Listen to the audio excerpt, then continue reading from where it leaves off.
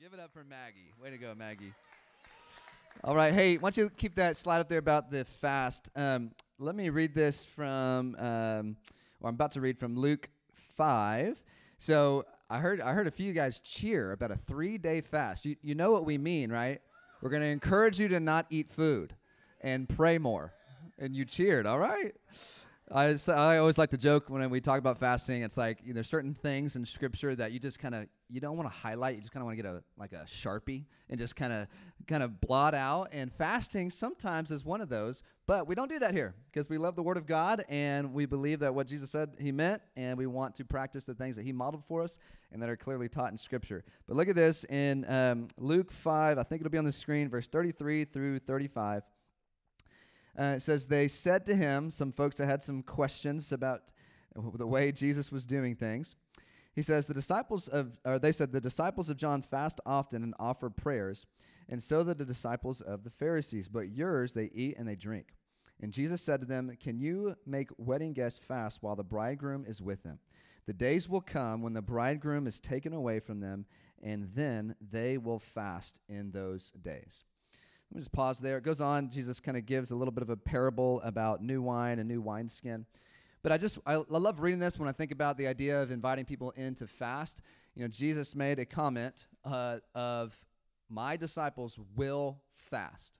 And I think when I have opportunities to join a fast or not, or to do one personally, I kind of think about this and this verse. I'm like, okay, was Jesus referring to me at all? Possibly. And I think the answer is yes. Those that follow him will fast in one day.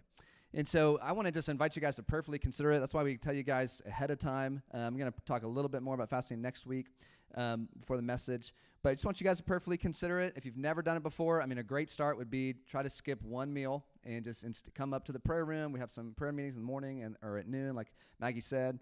Or just try something different because we are leaning in together, believing for God to respond to our prayers and send some breakthrough. And the theme is unity and togetherness. It's taken from Ephesians 4, the unity of the Spirit and the bond of peace in our world. I don't know if you've noticed, is just getting increasingly divided. But not so among the church, amen? Not so among the people of God. We're going to be a unified people under the lordship of Jesus. And so we want to pray and fast into that. So let me just pray right now, and then we'll get going in the message in just a second. So Lord, I just pray that you would prepare our hearts and show every one of us in this room how we can engage in this. And Lord, whatever you put on our hearts, we confidently just do it. And I pray that, Lord, you would use this time where there will be hundreds, maybe even thousands around the world praying for similar things, fasting, seeking your face. Lord, would you respond? And would you send breakthrough in this generation? In Jesus' name, amen. Amen, amen. All right, guys. Good to see you this morning. I know there's several new faces. So my name is Mitchell. If I haven't met you yet, thanks for joining us this morning. You might have noticed I have a little brace on my hand here. It was a basketball injury from Friday. Good news, though. Our team won. So I think I sprained my thumb or something. It's kind of swollen. So anyways, it was embarrassing. It's a half-court pickup basketball game, and I injured myself. Anyways. But, hey, I'm excited for this morning. This is round 2 of a new series we're doing called Biblical. Everybody say Biblical. And the premise of this series is very, very simple. There's just so many different topics and things that we have, in a sense, a viewpoint on or an understanding of. And when you think about literally any topic, you want to be sure, as a follower of Jesus, which many of you are in this room, that you have a biblical understanding of whatever is being talked about. In this generation, you just have access to so much information, so many opinions, so many thoughts. And Scripture tells us over and over again to not be tossed to and fro by every single person's opinion. Or Ephesians 4, we looked at it several weeks ago, but it says not to be tossed to and fro by every wind of doctrine. I love that example, the wind. Just things blow, things change. You know, what's trendy now is not going to be trendy 5 years from now. If someone's popular opinion now is going to be a little different 10 years from now. But when you are grounded in the Word of God, you have an anchor, and it's safe, and you're secure when you're anchored in the Word of God. So we want to be biblical as we approach different topics. So last week, Jeremy kicked us off on kind of a 2-part series on finances. What does the Bible have to say about that? Next week, I'm going to go for a few weeks on biblical unity. What does that mean? Other topics we're thinking about doing, biblical discipleship, leadership, sexuality, the list goes on and on. We'll see what we can cover in this series, but we are looking at the Word of God. Anybody have their Bible with them this morning? Anybody? Hold it up real quick. Just wave it. Awesome. Great. We love the Word of God here, and we're going to dive into it. And this morning, I'm not preaching, but Larry is up. So y'all give it up for Larry Jones. He's going to share the Word this morning.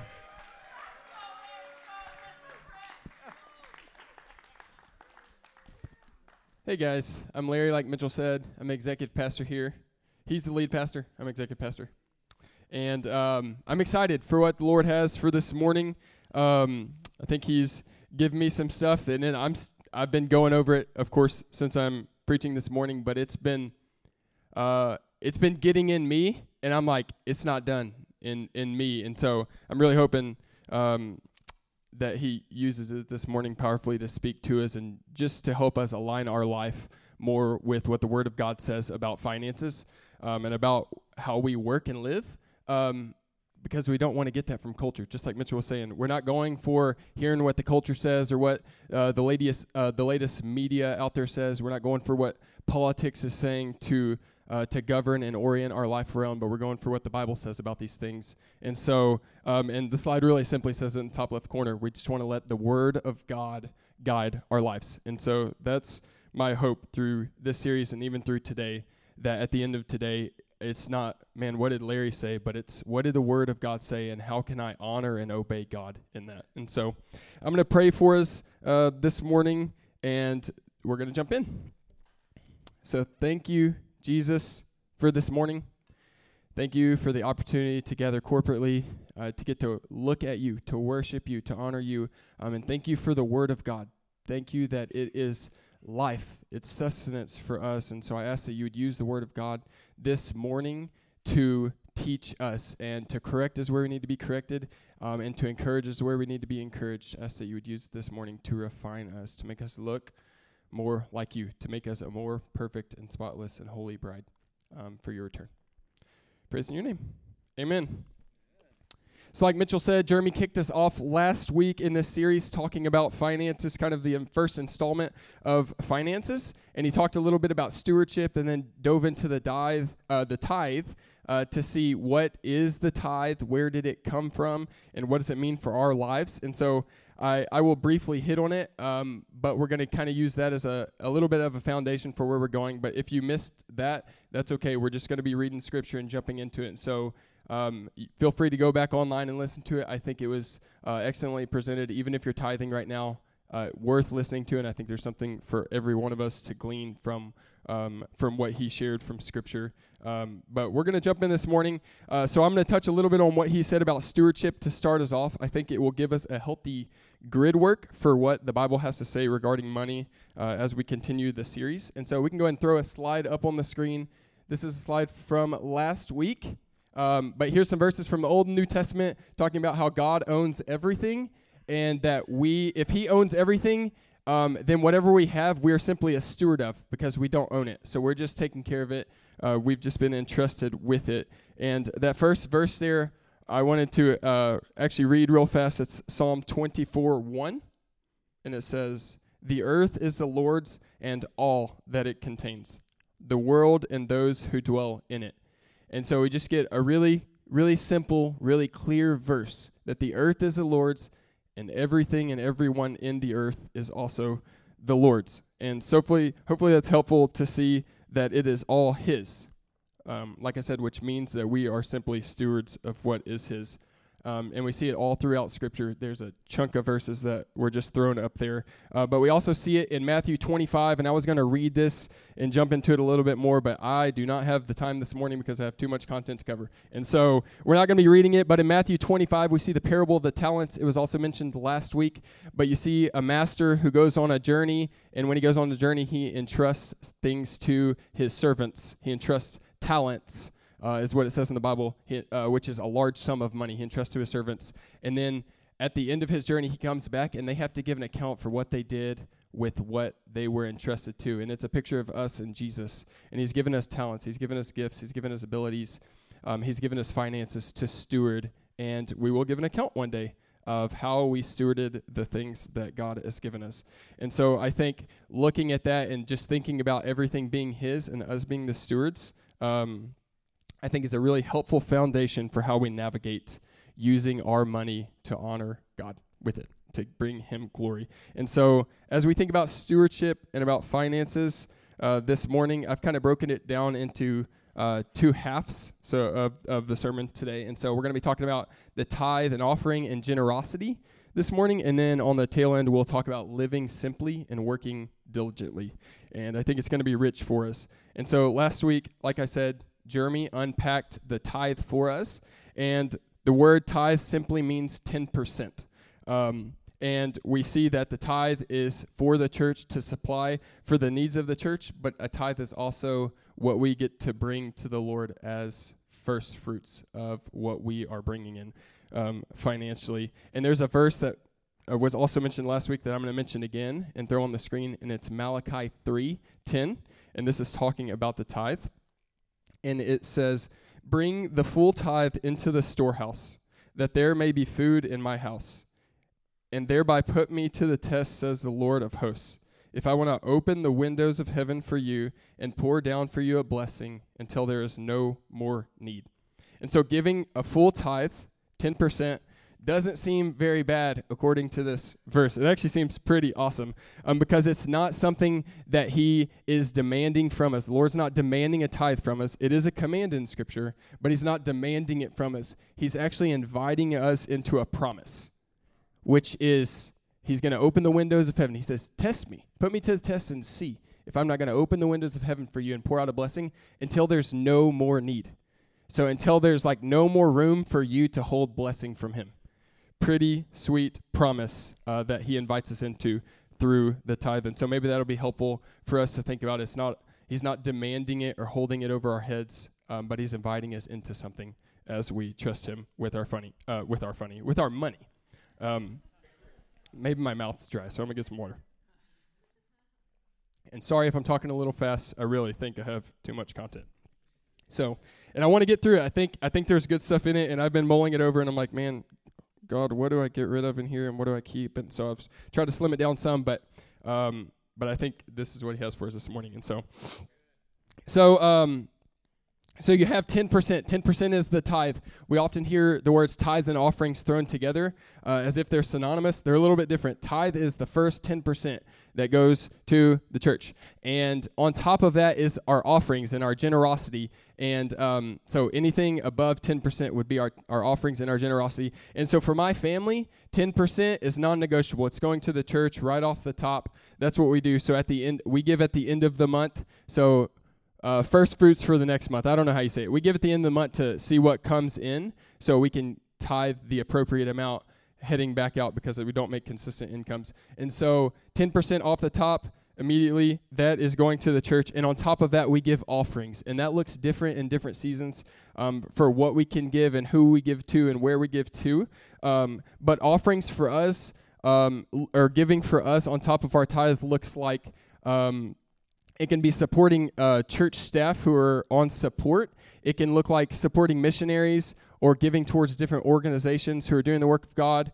Or it could look like giving towards a group me that we see, which if you're in a life group around here, you know that in group me's, there are plenty of opportunities to give, to bless people and come alongside people that are in need in our church. And there's been some crazy stories that have come out of that about people getting new cars and having debt paid off and just crazy stories of provision or paying for medical bills. And so that's like how we give on top of our tithe as a family. And we see that in the Bible as well. We see giving very generously in the Bible above a tithe. And it was mentioned last week, I think maybe by Leif mentioned it when some people came over and read scriptures, but in Acts 2:45, which we also read in life group every week, it says, "And they were selling their possessions and belongings and distributing proceeds to all as any had need." And giving for them was a way of life. It wasn't like they were compelled to do it or like made to do it by somebody else, but it was a part of who they were as a people. And giving is a part of who we are as a people. And not just because they did it in the early church, though they are a great example, but it's because of who God is.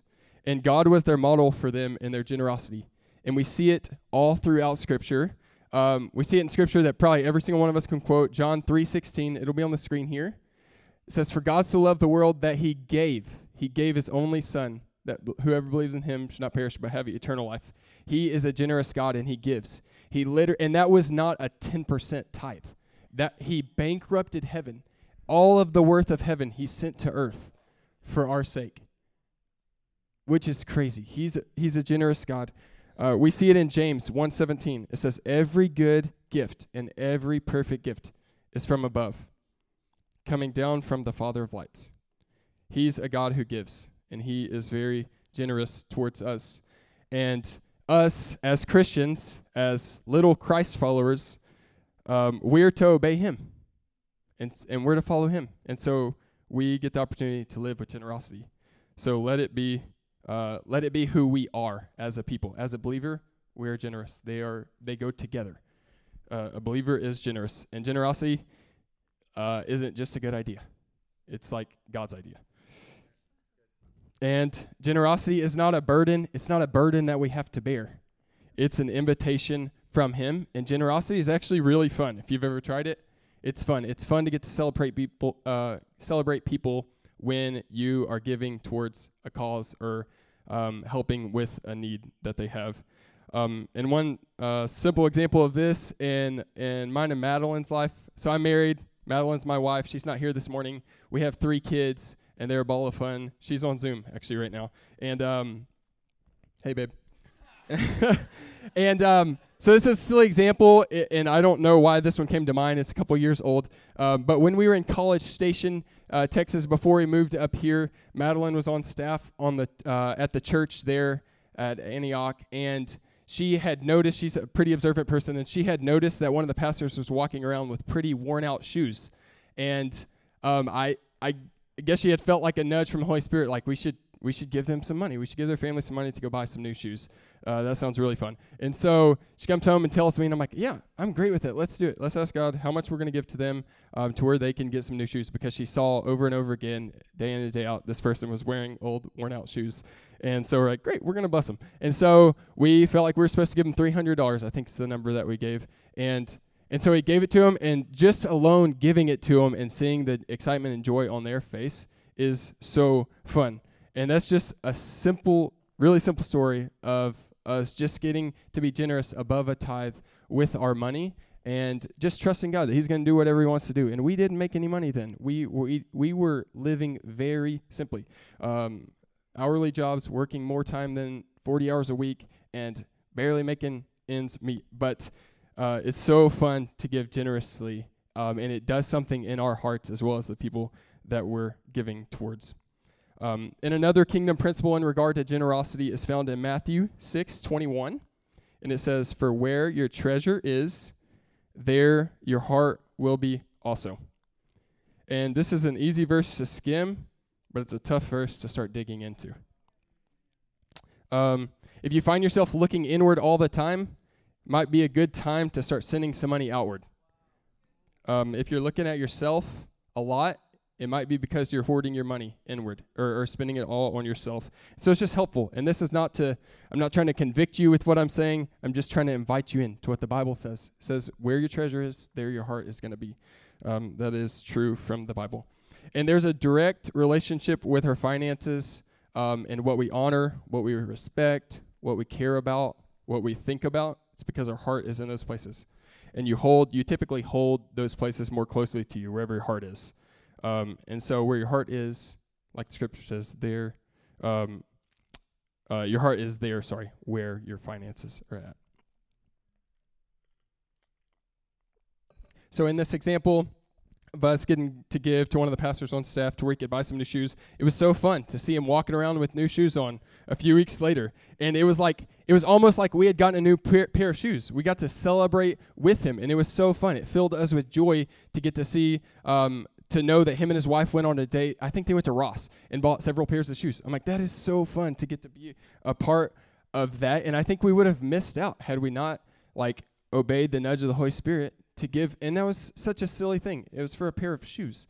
But we just simply wanted to obey what we felt like we were supposed to do. And we got to rejoice with them in that blessing.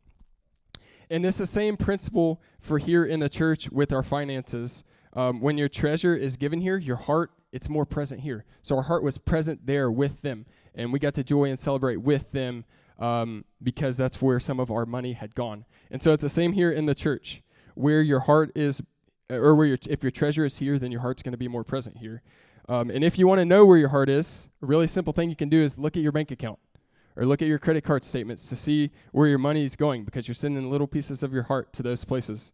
It's just helpful to look at. And I'm like, man, I got to go back and look at my money and see where it's going, because I want my heart with the Lord.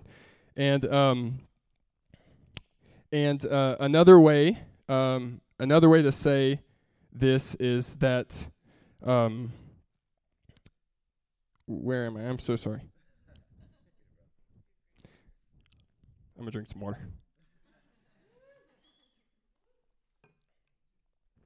So if your money is not here at the church, then according to this verse, your heart's not here with us. And this is just scripture. And I know that sounds intense, but if you're coming here and getting fed and finding community and meeting with God here, but withholding a tithe from the church, then I think you're missing out. You're missing out on the fullness of what the Lord wants to do in you because your heart's not fully invested here.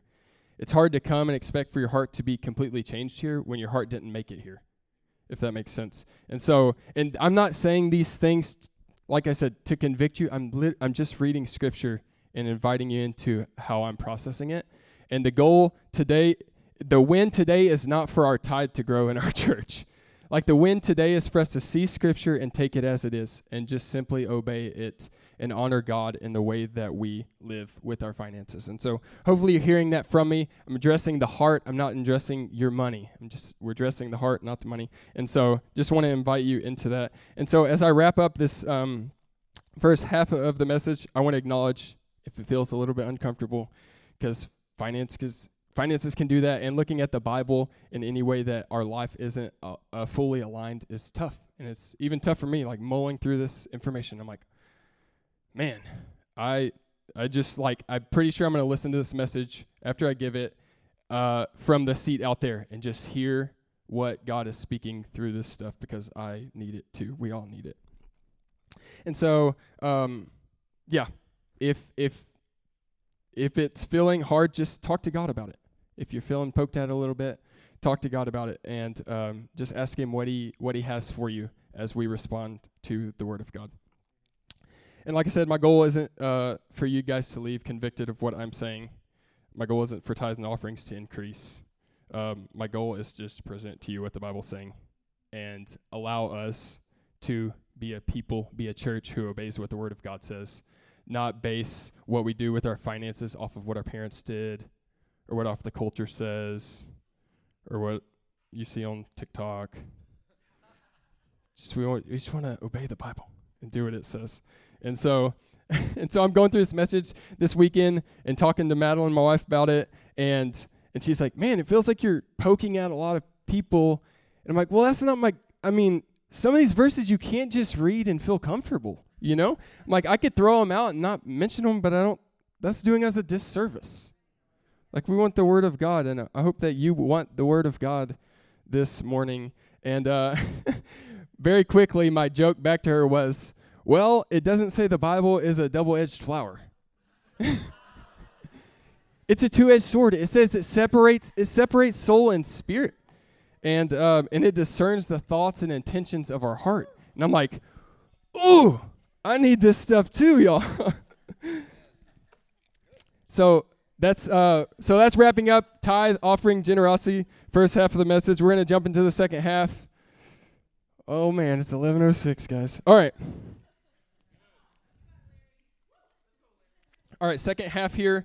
Lots of scripture because our series is biblical. So we're going to skim through it, but there's a lot of scripture here. But we're going to be talking about living simply and working diligently. So a bunch of scriptures. You can go ahead and throw up that first slide there, Lindsay. So here's 6 different passages talking about living simply. I'm not going to read them. Feel free to take a picture of them if you would like, and you can dig into them a little more later. But I'm just going to kind of hit the topics of each one. So be on guard against all types of greed. Life doesn't consist in the abundance of possessions. godliness with contentment is great gain. What we take nothing out of this world. What good is it to gain the whole world? Be content with what you have. Then in Proverbs it says, give me only my daily bread. And the last one there, better is a little with righteousness. So hopefully you can see the theme there. Living simply isn't just some nice phrase that I heard and told you, but we see scripture that supports the idea that we are called to live simply. And this doesn't mean we can't have nice things. It doesn't mean we can't go on a vacation. It doesn't mean we can't have nice coffees, eat at fancy restaurants, go on fun dates, have the newest iPhone, drive a car that's really nice. But it's worth considering and assessing our heart as we do those things. And I'm not just saying this to y'all, I'm saying it to myself as well. I am totally a sucker for nice things. I really am. I would love to be driving around a new truck or letting a Tesla drive me around or have the newest iPhone. And maybe I will one day. But I also love giving, and I would love to make a fortune so I can give so much money away. But I want us as a people to be constantly aware of what the Holy Spirit is speaking to us about our money and about how we should live. I want to be obedient to whatever He's calling me to do with my money, and I want the same for our whole church. That really is what I want. Man, I really do. More than anything, I want us to just obey God and listen to whatever the Holy Spirit is speaking to us. And at the end of a verse in Acts 20:35, it says, it's more blessed to give than to receive. And it doesn't say this directly, but I think about it, it's even more blessed to give than to acquire. Because receiving, it's like maybe someone's given it to you, but it's even more blessed to give than to like receive for myself from whatever I'm producing. And as we live simply, it creates margin in our lives for us to be able to bless other people and to live more generously. If we're not living very simply, we might not even have wiggle room in our budget to be able to bless. And so I think living simply is really important and pairs with that verse nicely. To be able to bless others, we have to live simply ourselves. And so here is an example. And remember, this is just an example. But here's an example about coffee and living simply. All right, and so let's say there's 150 adults in the room. It's a little math problem. Let's say there's 150 adults in here, and let's say that a third of us, so 50 of us, don't drink coffee. And let's say another third of us drink coffee, but we drink it at home. And then let's say there's a third of us that drink coffee out and about. And if you have a coffee from Onyx or Starbucks this morning, you are okay. I'm not targeting coffee. It's just an example for us this morning. But let's say $5, is that fair? $5 a coffee. Probably on the low end, definitely if you throw in some oat milk. So $5 coffee, and let's say that we're drinking 3 coffees out a week. So not even every work day, just 3 coffees out a week. That's $15 a person a week, $60 a month per person, times 50 people who are drinking coffee out. That together is $3,000 in this room that we are spending on coffee conservatively. I think those are pretty conservative numbers. Only 50 of us drinking coffee out a week. Conservative numbers, $3,000. And $3,000 for all of us is not that much money. But if we use it together for the glory of God, guys, we have someone in here who's trying to raise support to get overseas right now. And literally, if we gave up coffee, and I'm not saying give up coffee, this is just one example of living simply. But if we did, $3,000, she would be in the Middle East sharing the gospel with people already. And so this is literally just an illustration. I have no problems with coffee. I don't drink a lot of it myself. I did have a Starbucks yesterday, though. And it was because they messed up my wife's order, and so we got a free one. But I don't have a problem with coffee. But if we just look at our lives, how can we live simply? Because if we live simply, we can bless other people and we can partner with God to see His kingdom come. And so there could be lost people in the Middle East right now hearing the gospel by somebody that we can send out if we are willing to live simply. And seriously, that doesn't mean go and give up coffee, but it might. Ask God. But how many things in our lives could we alter or change in an effort to live simply and give generously? And if your thing isn't coffee, don't write that off. There's plenty of things I can list, and so I will. Maybe it's finance related. Maybe it's technology. Maybe it's video games. Maybe it's fast food and eating out all the time. Maybe it's new shoes or jewelry or clothes. Maybe it's another streaming service for music or TV. Maybe it's, I'll pinpoint myself, maybe it's disc golf discs. I love disc golf.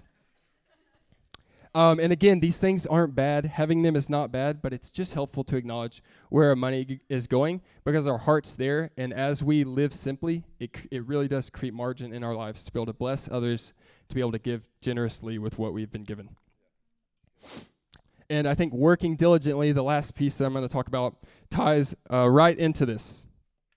If we are diligent in the work we've been given, we create more opportunities for ourselves, and we create more opportunities to be generous, and we create more opportunities to bless.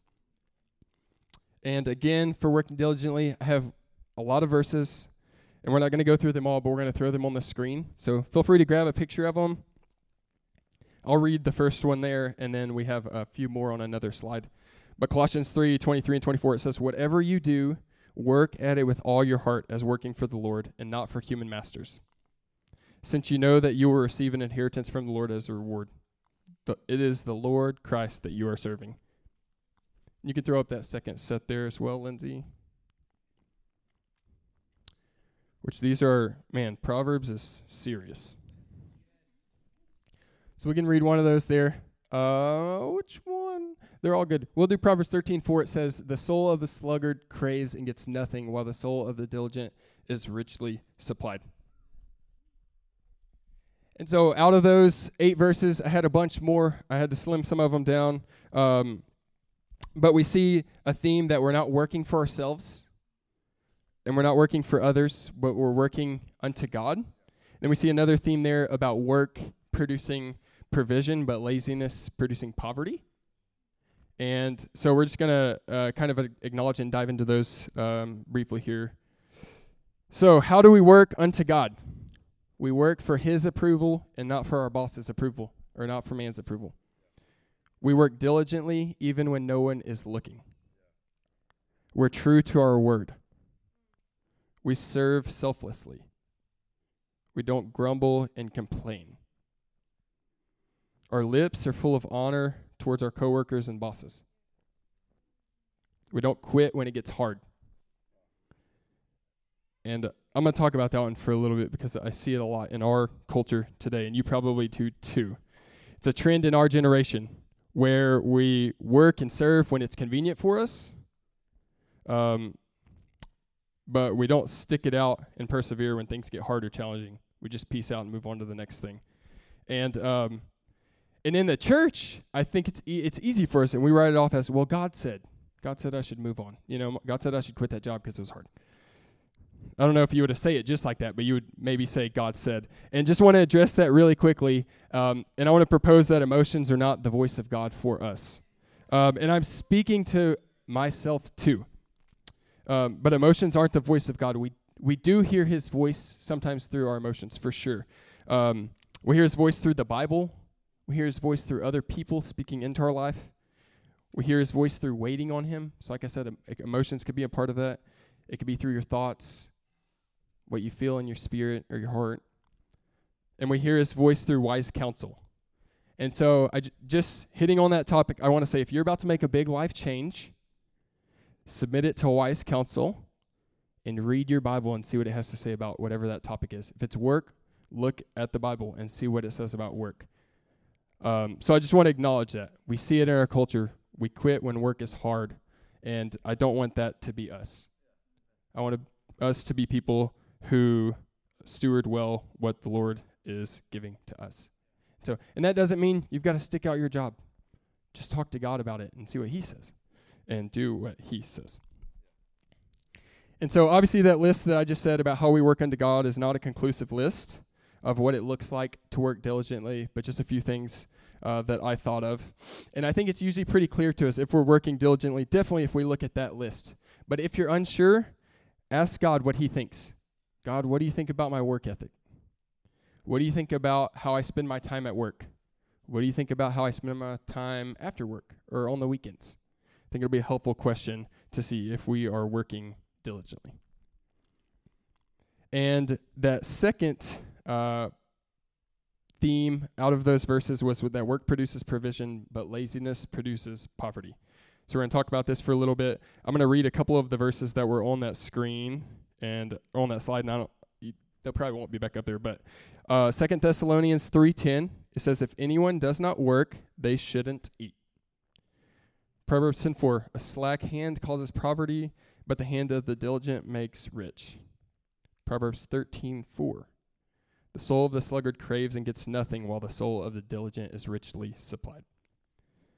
Proverbs 21:25, it says, the desire of the lazy will kill them because their hand refuses to do anything. And I'm not saying this is us. I'm not like, we're just looking at the Bible, and hopefully it's speaking to us. And if you feel lazy in some areas, hopefully these are a little bit motivating. They are for me. I'm like, man, where do I slack? And so there's some good questions to ask. Where are you sowing into laziness in your life? And what do you want the fruit of your life to be? Because we see the product of laziness in those scriptures.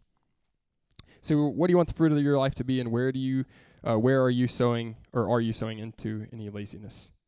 And what I'm not saying by laziness is don't rest and don't Sabbath. They're completely very different things. Rest and Sabbath is a command in Scripture, while laziness we see as a warning in Scripture. And Sabbath gives you more energy, and it restores your soul, and it lifts your spirit. Laziness makes you more tired, and it drains your soul, and it sucks away your hope. It sucks away your life.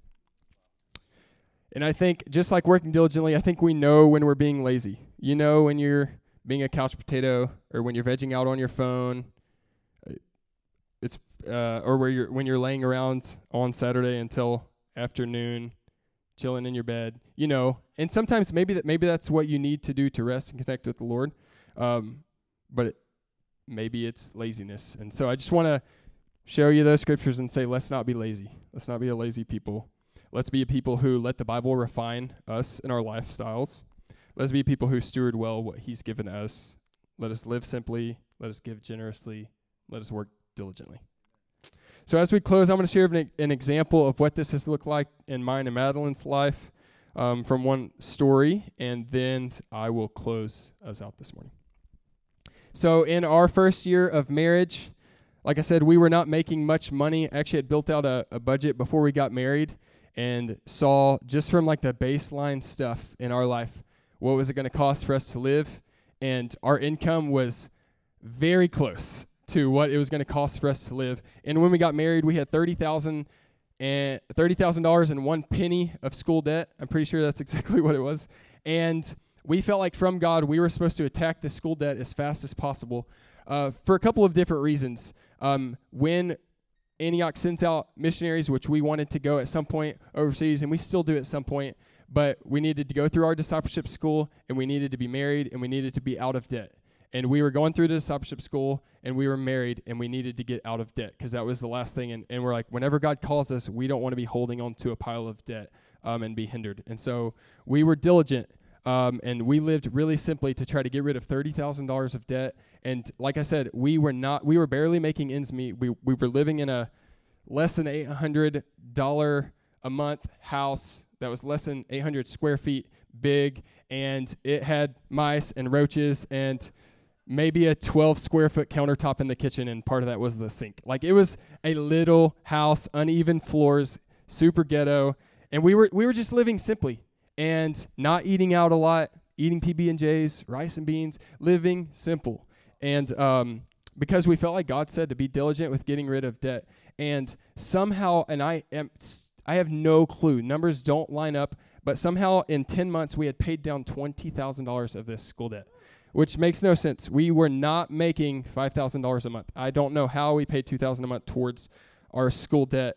And we were at the same time, we were believing God for a miracle and that somebody would just generously give us a chunk of money to pay off our debt, or somehow our debt would be taken away. But at the same time, we felt like we were supposed to be as diligent as possible to pay down as much as we could while we partnered with him, believing for this miracle. And so anyways, it was March 5th I don't remember what year that was, 2017. And we got home. It was Madeline's birthday. We got home from a date that night. And on our front porch, there was an envelope. And you just know when you're at Antioch, you're just like, gosh, somebody's blessing us, because it wasn't like a mail. It was just an envelope. And so we go inside and we open up this envelope, and there's a verse in there that says, "Ask and you will receive," that somebody had written, and it was anonymous. And there was a money order for $11,000.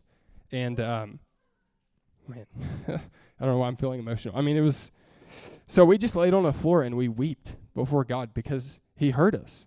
He heard us, and he moved on someone else's heart.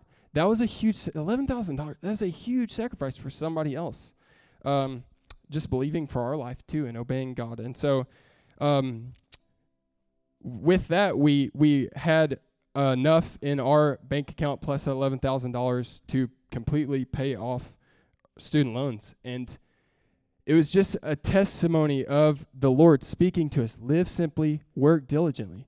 And he showed his favor. He opened up the heavens and gave us blessing. And so I just wanted to share that as an example of him. And I'm not saying you're going to get $11,000 check on your door, but you can believe for it. I think he wants to bless you and take care of you. That's not prosperity. That's just the gospel. That's what he says. Like we just read several scriptures. And so I know all of that today. We covered a ton of material, different topics. So I want to give us a little bit of time to respond this morning and just ask him, what part of it needs to stick with me this morning? What part of it do I need to take action on this morning? And so we're going to have some journal questions on the slide that we'll throw up in just a minute. But I'm going to pray for us, and we'll have those questions that you guys can journal through. There they are. And just through each of the topics: tithing. Am I honoring you, God? What do you want me to do with my tithing? Giving. Am I honoring you with my giving? What do you want me to do with giving? Am I honoring you with my spending? What do you want me to do with my spending? And so I'm going to pray for us this morning, and then I think the Lord is going to use this in our journal time to really speak to us, to give us clarity on how to move forward.